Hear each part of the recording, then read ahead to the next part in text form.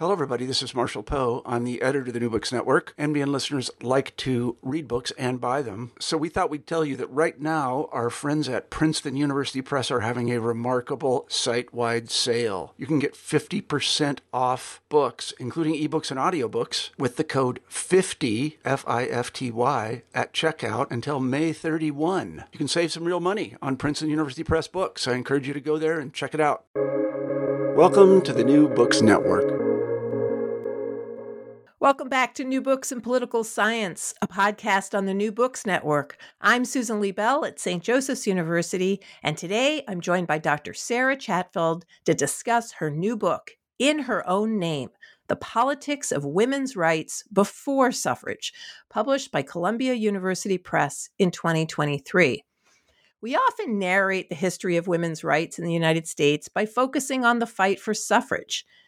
Yet, starting as early as 1835, states expanded married women's economic rights. How were these statutes passed at a time when women's political power was severely constrained, including no right to vote in most states, with limited national coordination? Dr. Sara Chatfield argues that married women's property rights reform occurred through a two-level process. Within each state, policy developed and cycled through different state-level institutions, and without explicit coordination, these policies spread throughout the states with institutional actors borrowing, copying, and learning from the successes and failures of other states, such that all states passed some reform by 1920. Dr. Chatfield's important contribution to the American political development literature shows how male legislators pursued legislation that served their own interests and how state legislatures and courts interacted to create property reforms essential to changing economics, the project of permanently seizing land from Native people, and protecting slaveholding women and their families from economic instability. The reform of property rights included both property as commodity and also a means of social control and order. Dr. Chatfield's book furthers our understanding of how gender, federalism, and liberalism interacted in the development of state power. Dr. Sara Chatfield is an assistant professor of political science at the University of Denver, where she teaches classes on American politics and law. Her research interests focus on American politics, especially American political development, gender and politics, and methods. I am delighted to welcome her, a true listener of the podcast, to the podcast. Welcome, Sara. Thank you so much. I'm really excited to be here and excited to have this conversation. You thank a lot of authors who have been on the podcast, and some of them are on the back cover of your book, endorsing it as a great book. So, and I now endorse it as just a terrific read. I enjoyed it so much. Let's start with how you came to write about women's property laws in the first place. How did you come to this? Thank you so much for such nice comments about the book. And so this is a book that came out of my dissertation project. And I knew you were going to ask this question. So I was actually looking back at some of my very old files on my computer from the start of my dissertation, and learned I'd sort of forgotten that I had originally had this idea that I was going to talk about the role of courts across many policy areas, all of family law, all of labor law. I somehow had financial regulation in there, which I know nothing about. And obviously that was probably about 10 books. But I started reading about family law very broadly, just to kind of see what I wanted to do with the dissertation project. And I started reading some stuff about married women's property rights and realized that was something I had never learned about in school, even at the PhD level, right? It was something I was totally unfamiliar with. There's a book by Marilyn Salmon, Women and the Law of Property in Early America. That book is actually about the period before I write about in the dissertation and then the book, looking at women's property rights in colonial America largely, and sort of right after the founding. But I was just so fascinated by this huge history of women's rights that I really had no knowledge of at all. And that spurred me then to want to read and learn more. So that's kind of the origin story of discovering wow, there's this whole history of women's rights that I really had never been on my radar, even as someone who was very interested in gender and law. What I love about your origin story is, well, I mean, we'll get to later why this book is so important, but in a lot of ways, you sort of understood that as a graduate student. So what you were approaching with those, 10 different topics and 10 different books, and the understanding that you really could only do one, but it would tell you something about the wider picture. I think that's that's brilliant. In order to understand why women's property laws are so important, your first chapter summarizes what property rights looked like before states changed their laws. And my students are always puzzled by coverture, as it makes no sense to them that women wouldn't control their wages or their property that they brought into marriage. And you do a terrific job of describing what you call the chapter Life Under Coverture, and how these legal reforms affected the everyday lives of people, but also economic, political, and social regimes that are depending upon that patriarchy. So can you tell us just a little bit about what life looked like before any of these reforms? Yeah, so I think the important thing that I learned in doing research for this project was that it wasn't just about property. It was this idea that once women got married, they sort of got this whole different legal status. So they did lose control over their property. Ownership of that went to their husband, but they also couldn't sign a legal contract. They couldn't appear in court under their own name. If they were going to appear in court, they had to be joined by their husband. And so it went beyond just, oh, can I own a plot of land, to this whole host of legal disabilities that really affected all aspects of their life. And of course, along with that came all these other rights that women didn't have at that time. And specifically ones that they lost when they got married. So one example of this is that the husband gets to choose the domicile where you live, and they just get to decide that unilaterally. And if you're the wife, legally, you're supposed to just follow along. And if your husband says, we're moving to Texas, then that's what you're doing. And so it extends far beyond just owning physical pieces of property. No, and I think you do a great job in the chapter of sort of tracing coverture, which has such a long history in the common law of this idea that husbands cover their wives, and you show it both at the sort of the most abstract and also the most everyday. You can't write a will, for example, so you don't even have control after death of property that could have been given to you by your family. Somebody marries somebody for their property and then takes control of it. I thought that part of the book was really, really well done. And, and it's funny, you're reading a lot of the same books that I've read for other works, and that Salmon's book on colonial women was another one where, again, it wasn't exactly what I was doing, but I was also taken by it in the same way. So it's fun for me to sort of watch you using same sources for a very different approach and methodology. So what happened? So this system had been in place, not in England and in the colonies, and then in the early republic. So why is it that this system, which was holding together, as you say, so many different things, it was family law, it was economic, it was political, all of these things tied together. So what happened? Why did anybody change this? Yeah, great question. And that's really the puzzle behind the book of women couldn't vote to get a change here. They could organize, and they did sometimes, but they really were very politically powerless in many ways, right? And so ultimately, the answer I come to is male legislators had incentives to do this, and those varied pretty dramatically in different parts of the country. But this became a policy solution that they were kind of able to see as, oh, this could solve this problem that we're having in our state. So, for example, a lot of Southern states explicitly incorporated ownership of enslaved people into their Married Women's Property Acts. So, obviously, then those laws are meant to benefit white women slave owners, and Black women who are enslaved are the subject of those laws. In other parts of the country, other things going on.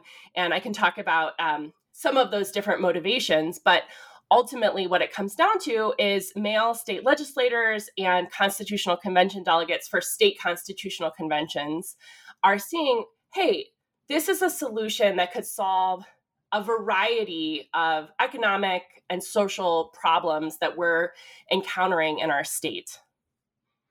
So one of the strengths of this book is that it doesn't rely on one case study, and you address some of the methodological problems of looking at only one area, for example, the Northeast, or only the South, or only the West. And the book does all of it.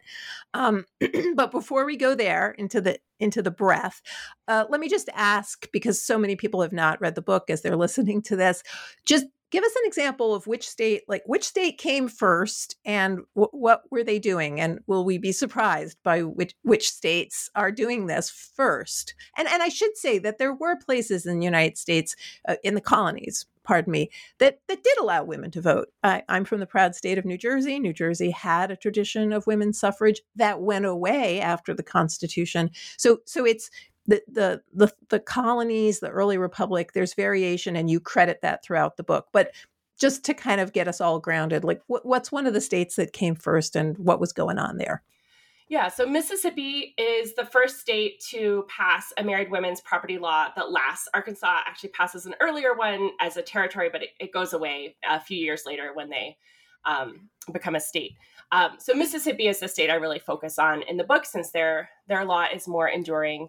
And what's interesting about this state, I think most people wouldn't imagine, oh, Mississippi is going to be at the forefront of granting new rights for women. One of the things that happens there is that the Chickasaw Native tribe is in that state, and they're a few years before they pass the law, there's a court case where a Native woman who owns an enslaved person is suing to say, hey, under my tribal law, I should be the owner of this enslaved person, not my husband. So a lot of complicated things going on with that case. But a lot of historians kind of credit in Mississippi, oh, they got this idea from tribal law that maybe women can own property after marriage. And that could be a thing that actually could work to the advantage of slaveholding families. And the first law that Mississippi passes is really focused on debt relief. So this is turbulent economic times, 1830s. And they kind of see that by allowing married women to retain ownership of property, especially enslaved people, 4 out of 5 of the clauses in this law deal explicitly with enslaved people. That by allowing that, they can provide for some economic stability for slaveholding families.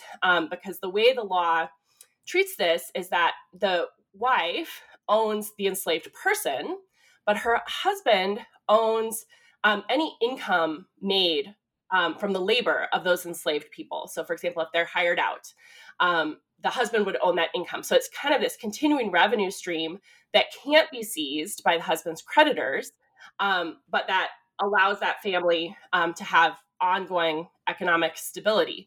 So you can see how that's very much in the interests of state legislators in Mississippi to enact something like that, but also is a motivation that's not necessarily going to translate to every state in the country. No, thanks for that. And we'll get to the other areas and how you group them. First, I want to ask you, the book draws from previous work in history, particularly legal history, but also from economics. And I was wondering if you could just briefly, you do it so beautifully in the book. As everybody on the podcast knows, I hate literature reviews, but some of them are brilliant. And this one is truly excellent because it's showing why these two fields have done what they've done, how they've done it. So just tell us a little bit about what the scholarship looks like in each. And then also, you're using what we call American political development and political science, and nobody knows what that term really means. But APD hasn't paid a whole lot of attention to Married Women's Property Act. So first start us off with what has been going on in these other disciplines that you're pulling from. And then let's weave our way to you explaining what APD is for our listeners, and also how this is different from either the historical or legal approach or the economic approach. Mm-hmm. Yeah. So I would say when you look at the historical literature, a lot of it is very focused on here's the specific things that happened in one state or at least one region. It's very rich. You get a lot of the context of here's exactly the lawmakers that were voting a particular way for these reasons. And I think it's incredibly valuable for what's happening in individual states. But what I found was I wasn't always satisfied with the fact that these explanations didn't translate from one geographic part of the country to another. And yet we know that everywhere did this. So it wasn't a case that, only states with this particular set of characteristics passed these laws. There's variation, of course, federalism, you're going to get that. But every state is taking action on this issue. There's no state that's not at all active in this policy area. And so there had to be some sort of way to think about what's going on at the national level. And economic historians definitely are more focused on that national level. You see a lot of more statistical modeling and saying, okay, we're going to look at what are the factors that can help us explain why this passed across at different times across all the states and territories. And those explanations, I think, are also really interesting and important, but by the nature of the discipline, they're very focused on economic factors, which absolutely are crucial. The economy is industrializing during this period. There's a lot going on. You're having economic panics very regularly. So I certainly wouldn't discount economic explanations. I just don't think they're the full story. And I wanted to also bring in what's the politics side. And you mentioned sort of taking an APD or American political development approach.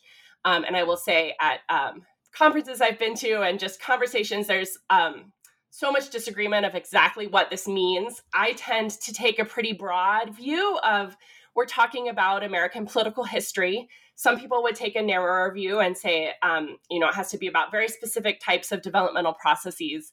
But to me, it's about thinking about U.S. history, in particular, the American part, and thinking about how things develop over time with attention to political and institutional variables. And so that's what I'm really trying to do here, is to think about both what are the motivations of these male political actors who have the power to do something? Why do they want to? But then also, how are those motivations channeled through state level political institutions? Because they're not just acting in a vacuum and saying, I want this, it will be law. They're working through particular institutions. And so that's something I really wanted to try to capture in the book as well. So one of the things I really found interesting about the book is how it is that you're, on the one hand, using APD to, along with the economic and the historical research, and showing how this case allows us to know something more generally about the development of state power. And I love how you lay out in the introduction the ways in which APD has both contributed, but both not really looked at this case, a really important case that's sort of hiding in plain sight. And you talk about how looking at this case allows us to have a better understanding of the role of federalism and state institutions generally in the development of individual rights and state power. You also say that this is a really important example of the ways in which the state employs identity, here mostly race and gender, to build state power. And you also show how it is that the development of women's economic citizenship through the Married Property Women's Act shapes and constrains, the boundaries of the wider developments. So I just love the respect that you have for your own discipline, other disciplines, and the way you take this case to us. And as the reader, I walk away with such a better understanding, not just of the specifics of this case, not that that wouldn't be an important enough reason to write a book. It would be, but for the wider understanding of how things operate in the United States. I just loved this. Okay. There are 5 basic areas in which these reforms are made, and you have lots of charts and lots of information about how no one factor explains or predicts all 5 types. But you do think that thinking of the 5 areas is really helpful here. So just walk us through briefly what the 5 are. Yeah, so there's a lot of different ways you could break down these laws, but I try to put them into these 5 categories. So the first one is the one that I was talking about in the Mississippi early law. So this is the creation of what lawmakers call separate estates. So a set of separate property that a married woman can own, and it's going to be exempt from any debts that her husband accumulates. So this type of statute really is about debt relief. It's not giving married women much else beyond that. And then later, you start to see statutes that give married women control and management power over that separate property that they have. So now they can mortgage it. They can do other things with it beyond just owning it. And then connected to that is another type of law that's focused on ownership of earnings and wages. And it turns out that this has to be dealt with separately in the law because wages had historically been seen as really in a different category than physical property, like a piece of real estate, right? And so initially, states really see this as earnings are about the labor that you do. If you're a married woman, your labor all belongs to your husband. And so that has to be put in a separate category in the laws as well. And then related to earnings is sole trader laws. So these are laws that allow women to operate businesses and sign contracts independently. And sole trader laws themselves as a category actually go way back. It was the case that even in colonial times, women could operate as sole traders, as independent business women in limited circumstances, like if their husband disappeared and abandoned them, they might be able to do that. But what we see in this later period is sole trader laws that allow any married woman to sign a contract, operate a business independently, and own the profits from that business. And then the last category you mentioned earlier is testamentary rights or wills, the ability to write a will, whatever separate property you own, be able to bequeath that to whoever you wish. And you say this in the book. Thank you. That was brilliantly quickly done. It's hard to do. It's hard to explain those kind of, I love the way you do the categories in the first place, but it's hard to explain them.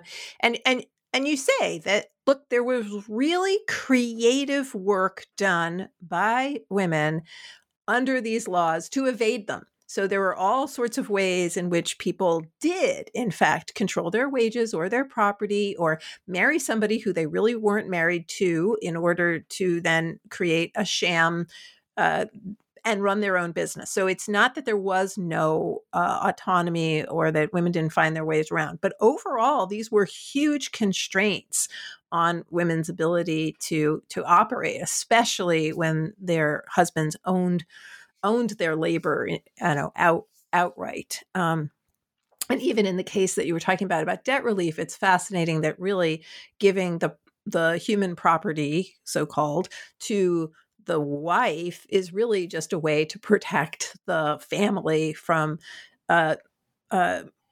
bankruptcy or from the debt the debt collector. So it's not that she's actually controlling controlling the property. Okay. Sorry, did you want to say something? Okay. So sorry about that. So chapters 3 and 4 look at the reform of married women's economic rights in the state legislatures and the state constitutional conventions. And these are based on case studies, and you have them arranged in geographic areas: Mississippi, South Carolina, and Florida for the South, New York and Ohio for the East, Middle Atlantic, and then California, Nevada, and Colorado. I hope I'm getting that right. And so tell us a little bit about each one of these. Like, we'll start with Mississippi, South Carolina, Florida. Like, you've already said some about that. I don't know if there's anything you want to add. If not, we can just go on to New York and Ohio.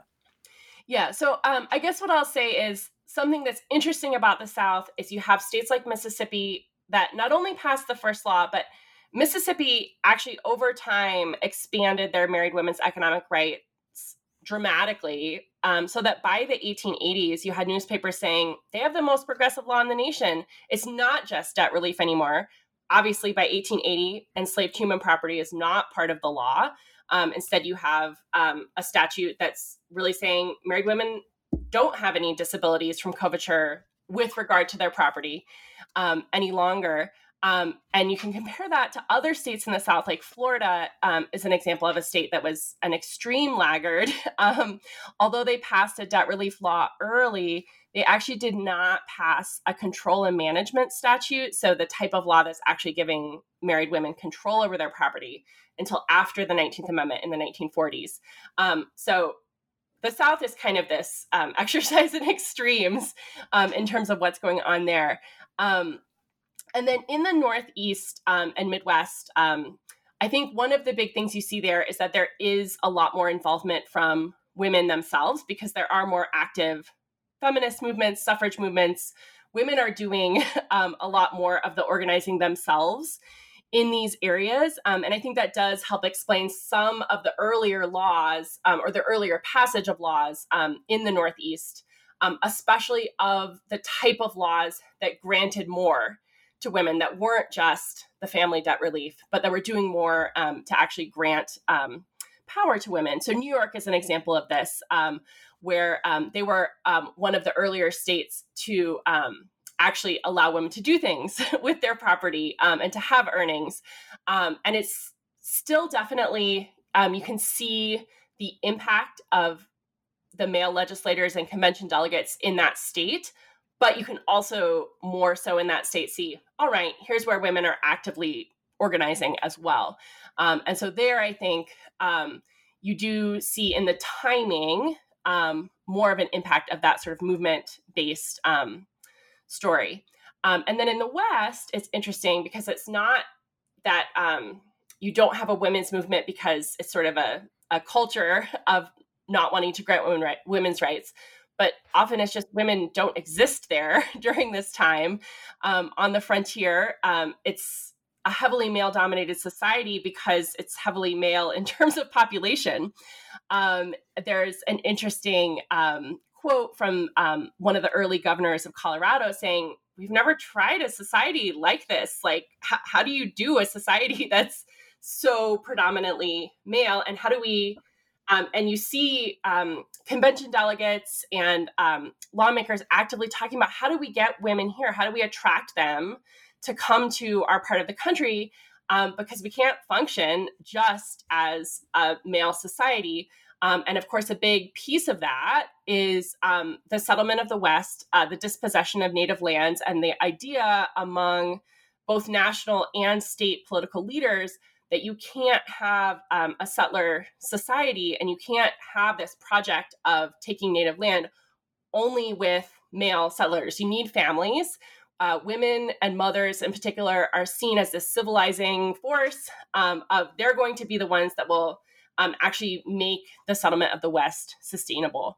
And so that's then obviously a very different motivation than what you see in other parts of the country. And I'll just note that the air quotes that Sarah was using around civilized didn't show up in the radio version of the audio version of this. So and it's interesting because suffrage, we see very early suffrage in some Western states to create an incentive for women to come to the states, to make them more desirable. So do we see that too? Was any of this a way of saying, like, okay, you could come out here and you would have more control? Is that one of the motivations? Yeah, so there's an interesting California Constitutional Convention delegate who, I'm not looking at the exact quote, but says something along the lines of, this is the best measure we could pass to get wives. If you're already married, maybe you don't care, but I'm single. I don't want to be single forever. This is our way to do it. And so, yes, you absolutely do see this as sort of being explicitly talked about as we need to compete with other parts of the West and with the East, and trying to get women to be willing to move out to the West. And another factor that's part of that is that some of the Western states, California in particular, had been under Spanish law prior to statehood at some part of their history. And under that branch of law, so coverture falls under the common law, which comes from England.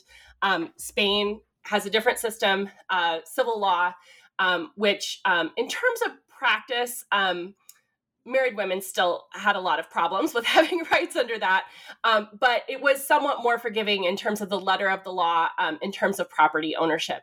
And so those places that had a history of civil law, so either Spanish control or French control in Louisiana, do have a little bit of a different path. And they talk about, for example, in California, when they become a state, they adopt the common law generally as part of statehood, but they say, well, we're going to have to carve out an exception here.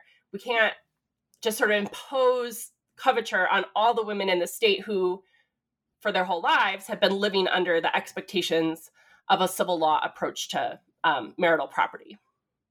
So far, and you're very, very clear about this in the book, most of these reforms really affected white women and their ability to own their wages, to control the distribution of their property through wills, et cetera, and in the South and elsewhere, to own human property.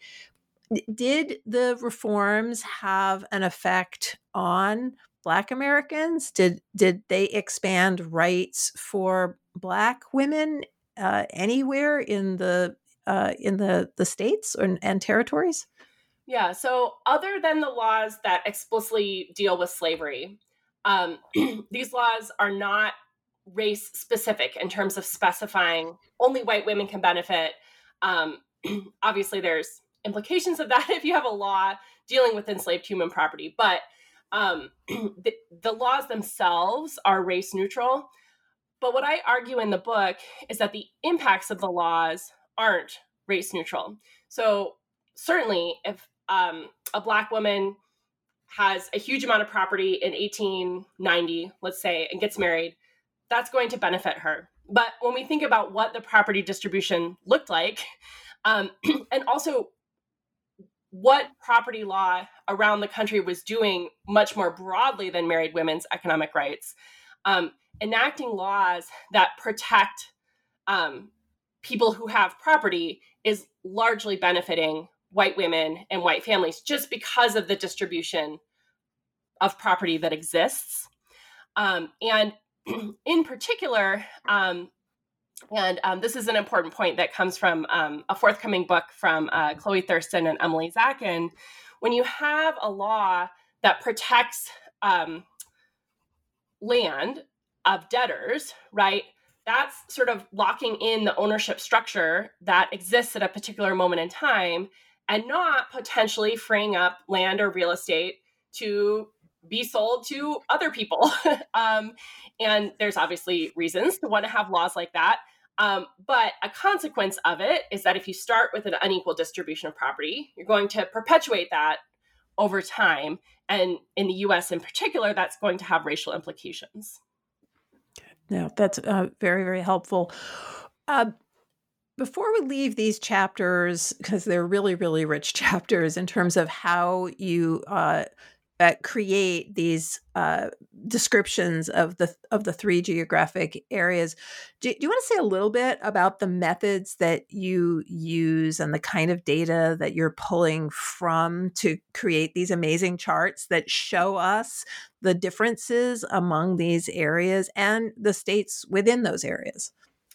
Yeah. So one thing I realized with studying the 1800s is it's a lot harder to get data than it is studying modern periods. And so really what I'm trying to do is see what are the different pieces of evidence that I can bring together. And there's not going to be one statistical test that is just going to explain it all and tell me, oh, here's a clean causal inference. That's my story. But really, it's about bringing together lots of different pieces of things.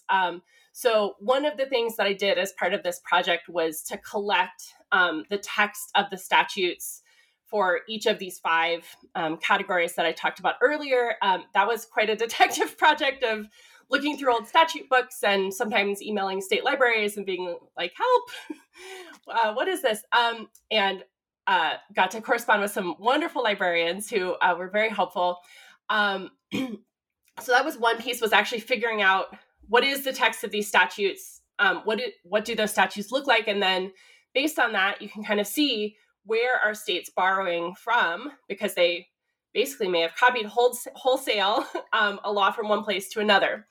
And then, of course, I'm also using Constitutional Convention compiled debates, newspaper articles, state legislative materials. So the documents from their legislative journals, just to kind of see what beyond what language actually got put into the statute, how were people talking about this? So in those chapters, that's really the main sources of data that I'm looking at.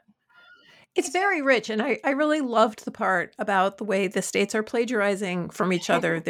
They're almost treating the other states' law as a model law and just taking the paragraph from it and not changing even a word and then just putting it into their own. These chapters on how it's done come before another chapter, which is about reform language, about how that language is spreading through. And there you're using a different tool, event history analysis. Say a little bit about how this reform language did spread throughout the states and why you're using this very different tool to analyze that language. Yeah, so I actually use, it's a tool for detecting plagiarism. So you might use it to see, oh, was this paper plagiarized from another paper? But I'm using it, and I wouldn't really consider it plagiarism, but, copying, borrowing from other states in both constitutional language and statutory language, just to see where are you seeing particular phrases, whole paragraphs, sometimes whole statutes, or whole constitutional provisions just copied from one to another. And this was not at all unique to married women's property legislation. So, for example, state convention delegates would get these pamphlets that had sort of all the other state constitutions, and they can look through and say, oh, this sounds good, or this doesn't sound good. And you do see in these conventions active debate about, well, California tried this. That was a horrible failure. We're not going to do that. That didn't work out well for them. Or all these other states are doing this. We really need to get on the bandwagon and make this happen. And so we know that both convention delegates and lawmakers on many policy areas were actively looking around the nation and trying to figure out, what do we do to sort of get the good things from other states and avoid their mistakes? And that's true in this policy area as well, that they're engaging in that process. And they had the resources available to do that. So once these laws are made, you also focus on this interaction between the state legislatures and the courts. And you say that, these laws come to the courts And on the one hand, they're interpreting them really narrowly, which you might assume means like, oh, that's going to lead to a very conservative outcome. But you actually show the opposite. Then in a lot of ways, those narrow reactions by the state courts was a catalyst for popular pressure that, pushed the legislature to simplify the law or to grant more expansive rights. Can you say just a little bit more about like this incredible interaction between those two different state institutions? Yeah. So one of the things you see, especially in legal history scholarship, is this idea that courts were sort of narrowing and constraining this really liberatory potential of married women's property rights. And personally, that's not my reading of the situation. Absolutely, court rulings were not maximally expansive and like, let's give women all the rights. But I don't really think that was the goal of the legislators that passed these laws. They were very ambivalent about how to grant married women enough rights to achieve their goals, be that debt relief or supporting slave-owning families or attracting women to their area, or whatever their different goals were. Another big one was actually supporting women with drunk husbands. So as part of the temperance movement. So how do we achieve that without disrupting the marriage relationship and just totally destroying the hierarchical nature of man and wife? And they didn't want to do that. You see lots of language around the purpose of this law is not to empower women, but to protect women. To ensure that, for example, if she has that drunken husband who's going to go and spend all of her money on liquor, well, she should be able to keep her wages, right? So that she can care for her children and not fall back on the state. That's about protecting her, not about, women's lib, right? And so they're very ambivalent, and courts interpret it in that way, right? Of trying to balance empowering elements of the law with protective elements, and ensuring, for example, that maybe like there's one law in Mississippi that allows women to purchase clothing and education expenses for her children, but not to engage in land speculation, because that would be too risky, too manly. That would put women in a bad position. No, and we didn't talk about it earlier, but part of coverture's assumption is that there is a head of household, and it is the husband, and the husband has certain rights of sexual access, like not just economic rights.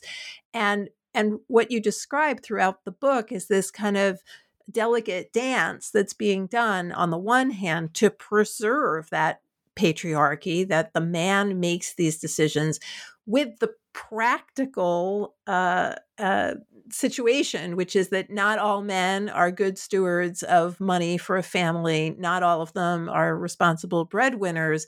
And so the state is trying to stop one thing while holding on to the other. And I really think the book just does a great job of going back and forth with that. Just it really gave me such a I feel like I know quite a bit about this, and I walked away feeling like, wow, my view of this has changed, expanded. I've got a million great examples for the next thing that I write or class that I teach. And I should say that this is a book that people should be looking at for their research, especially legal scholars. Actually, you have a huge overlap with certain kinds of legal scholarship that they should be reading you as you're reading them. It's also assignable to graduate students, but definitely for undergraduates. I'm going to assign the chapter on coverture for sure. So this is a very readable book for anybody who's not APD. You can read this, and it's beautifully written and accessibly written. Thank you. You write, you're welcome. No, I wouldn't say it if it wasn't true. You write in the book that this study shows how, quote, rights reforms can spread among the states when national coordination or control is absent. And then you also write that, understanding both the extent and the constraints of democratization is really crucial for understanding women's place in the U.S. democracy. And and this is maybe an unfair question, but I'm going to ask it anyway because I love this book so much, is do you think this kind of rights reform spreading among the states could happen today? Would it happen in the same way? Does this tell us something about the potential for states being the laboratories of democracy and exporting these ideas? Or are we living in a different world? Yeah, so I would say one of the big differences when you would look at the modern period is that parties are so nationalized and polarized. And I think it's harder for me to imagine this particular pattern of policy borrowing where not only was it a state level policy that Congress wasn't working on, but you occasionally had national parties and their platforms including allusions to this, but it really wasn't something they were active on. And we see at the state level, Democratic state legislators and governors, Republican state legislators and governors working on this issue. It wasn't highly polarized in the way we think of politics today. So I think the national parties piece is one that would really influence this type of policy adoption in the modern context. But I do think a piece of this that is important to think about in a modern context is this sort of combination of reforms that empower but also disempower different members of a group that's the target of the law. And I was really inspired in thinking about this by David Bateman's book on enfranchisement and disenfranchisement in the early republic and colonial periods, where he talks about, in his book, he's talking about expansions of the suffrage that come paired with disenfranchising reforms. I'm not talking about suffrage here, but I think you absolutely see here that in the DNA of these laws are expansions of rights for married women that come with constrictions on other oppressed people, including women of other groups. So that could be enslaved women. It could be, as you're trying to get white women and white families to move west, you have the stripping of lands from Native people, including Native women. And so it's much more complex than just, oh, we have new rights here. It's about how our potentially rights granting reforms also really constricting rights for different groups. And what does that say about who the state thinks the law is for? Who are they thinking about when they're passing laws as the citizen that they're aiming to help?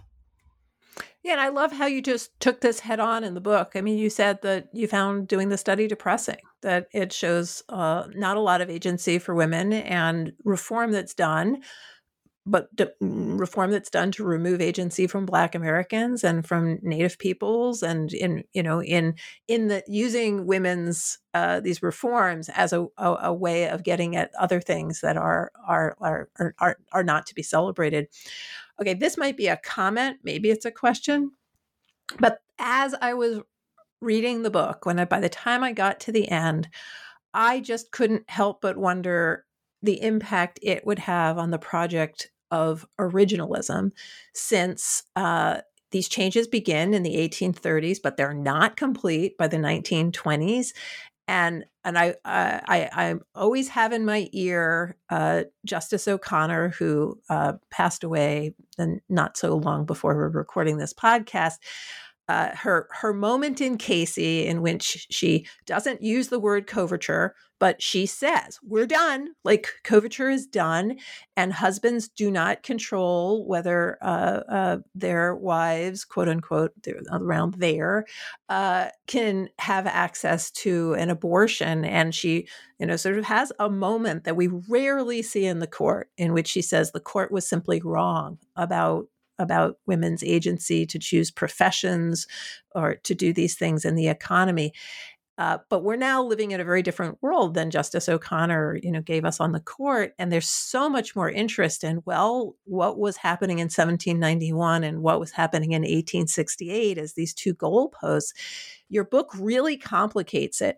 And I can think of so many ways in which this would impact any sort of, anyway, that's a comment. It's not really a question. And you can either respond, or if there's anything else that we haven't covered that you really found important in the writing of the book, I want to give you some time to talk about it. Thank you. I mean, I guess what I'll say to the comment is I totally agree. I think it is very troubling to try to look back to the founding period as whatever rights people had then is the rights they should have now. And just thinking about all the things that have changed, and none of what I'm talking about in the book is a federal constitutional level change. So if you're interpreting the federal constitution to understand rights, it's not going to capture any of this. But of course, it's enormously important to understanding the development of women's rights. So I think it is definitely very relevant to thinking about those issues. And is there something we haven't covered that was really important to you in writing the book? And maybe end with, do you have a next project that you're willing to talk about? So I guess the other thing I will add is the second piece of the court's story. So I talked a little bit about how courts are interpreting these statutes that legislators themselves are a little bit ambivalent about how much to empower women. But what you see is that when they interpret those laws in narrow ways, you end up with almost absurd results. There's an amazing case from 1874 in which a creditor had a married woman sign a loan document promising that she would use this loan money for specific purposes that were allowed under the law. And ultimately, the court says, no, you don't have to prove that she signed a contract saying she'd use the money for those reasons. You have to prove she actually did use the money for those reasons. So I guess be permanently surveilling her.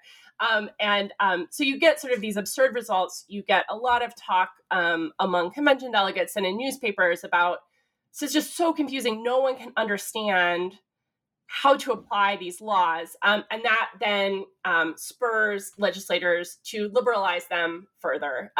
So I think that's the important kind of second piece of the court story of they're making these narrow interpretations, but then that causes a reaction from the legislators when they realize, our attempt to kind of do a balancing act didn't really work well. So I'll add that. And then next project, I have a couple of things. A colleague of mine, Elena Wolflink, and I are working on a sort of more political theory focused extension of some of these ideas around married women property. She's a political theorist and has written a fantastic book on understanding how we assign value and how people claim value. And so we're looking in more detail at some of these cases from the US as well as from Britain around how these cases look at the value of married women as people who might be able to take out credit, and also the value of their labor, and really trying to think about how some of these concepts, although legally they're not still with us, these ideas around unpaid labor and uncompensated labor are certainly still with us today.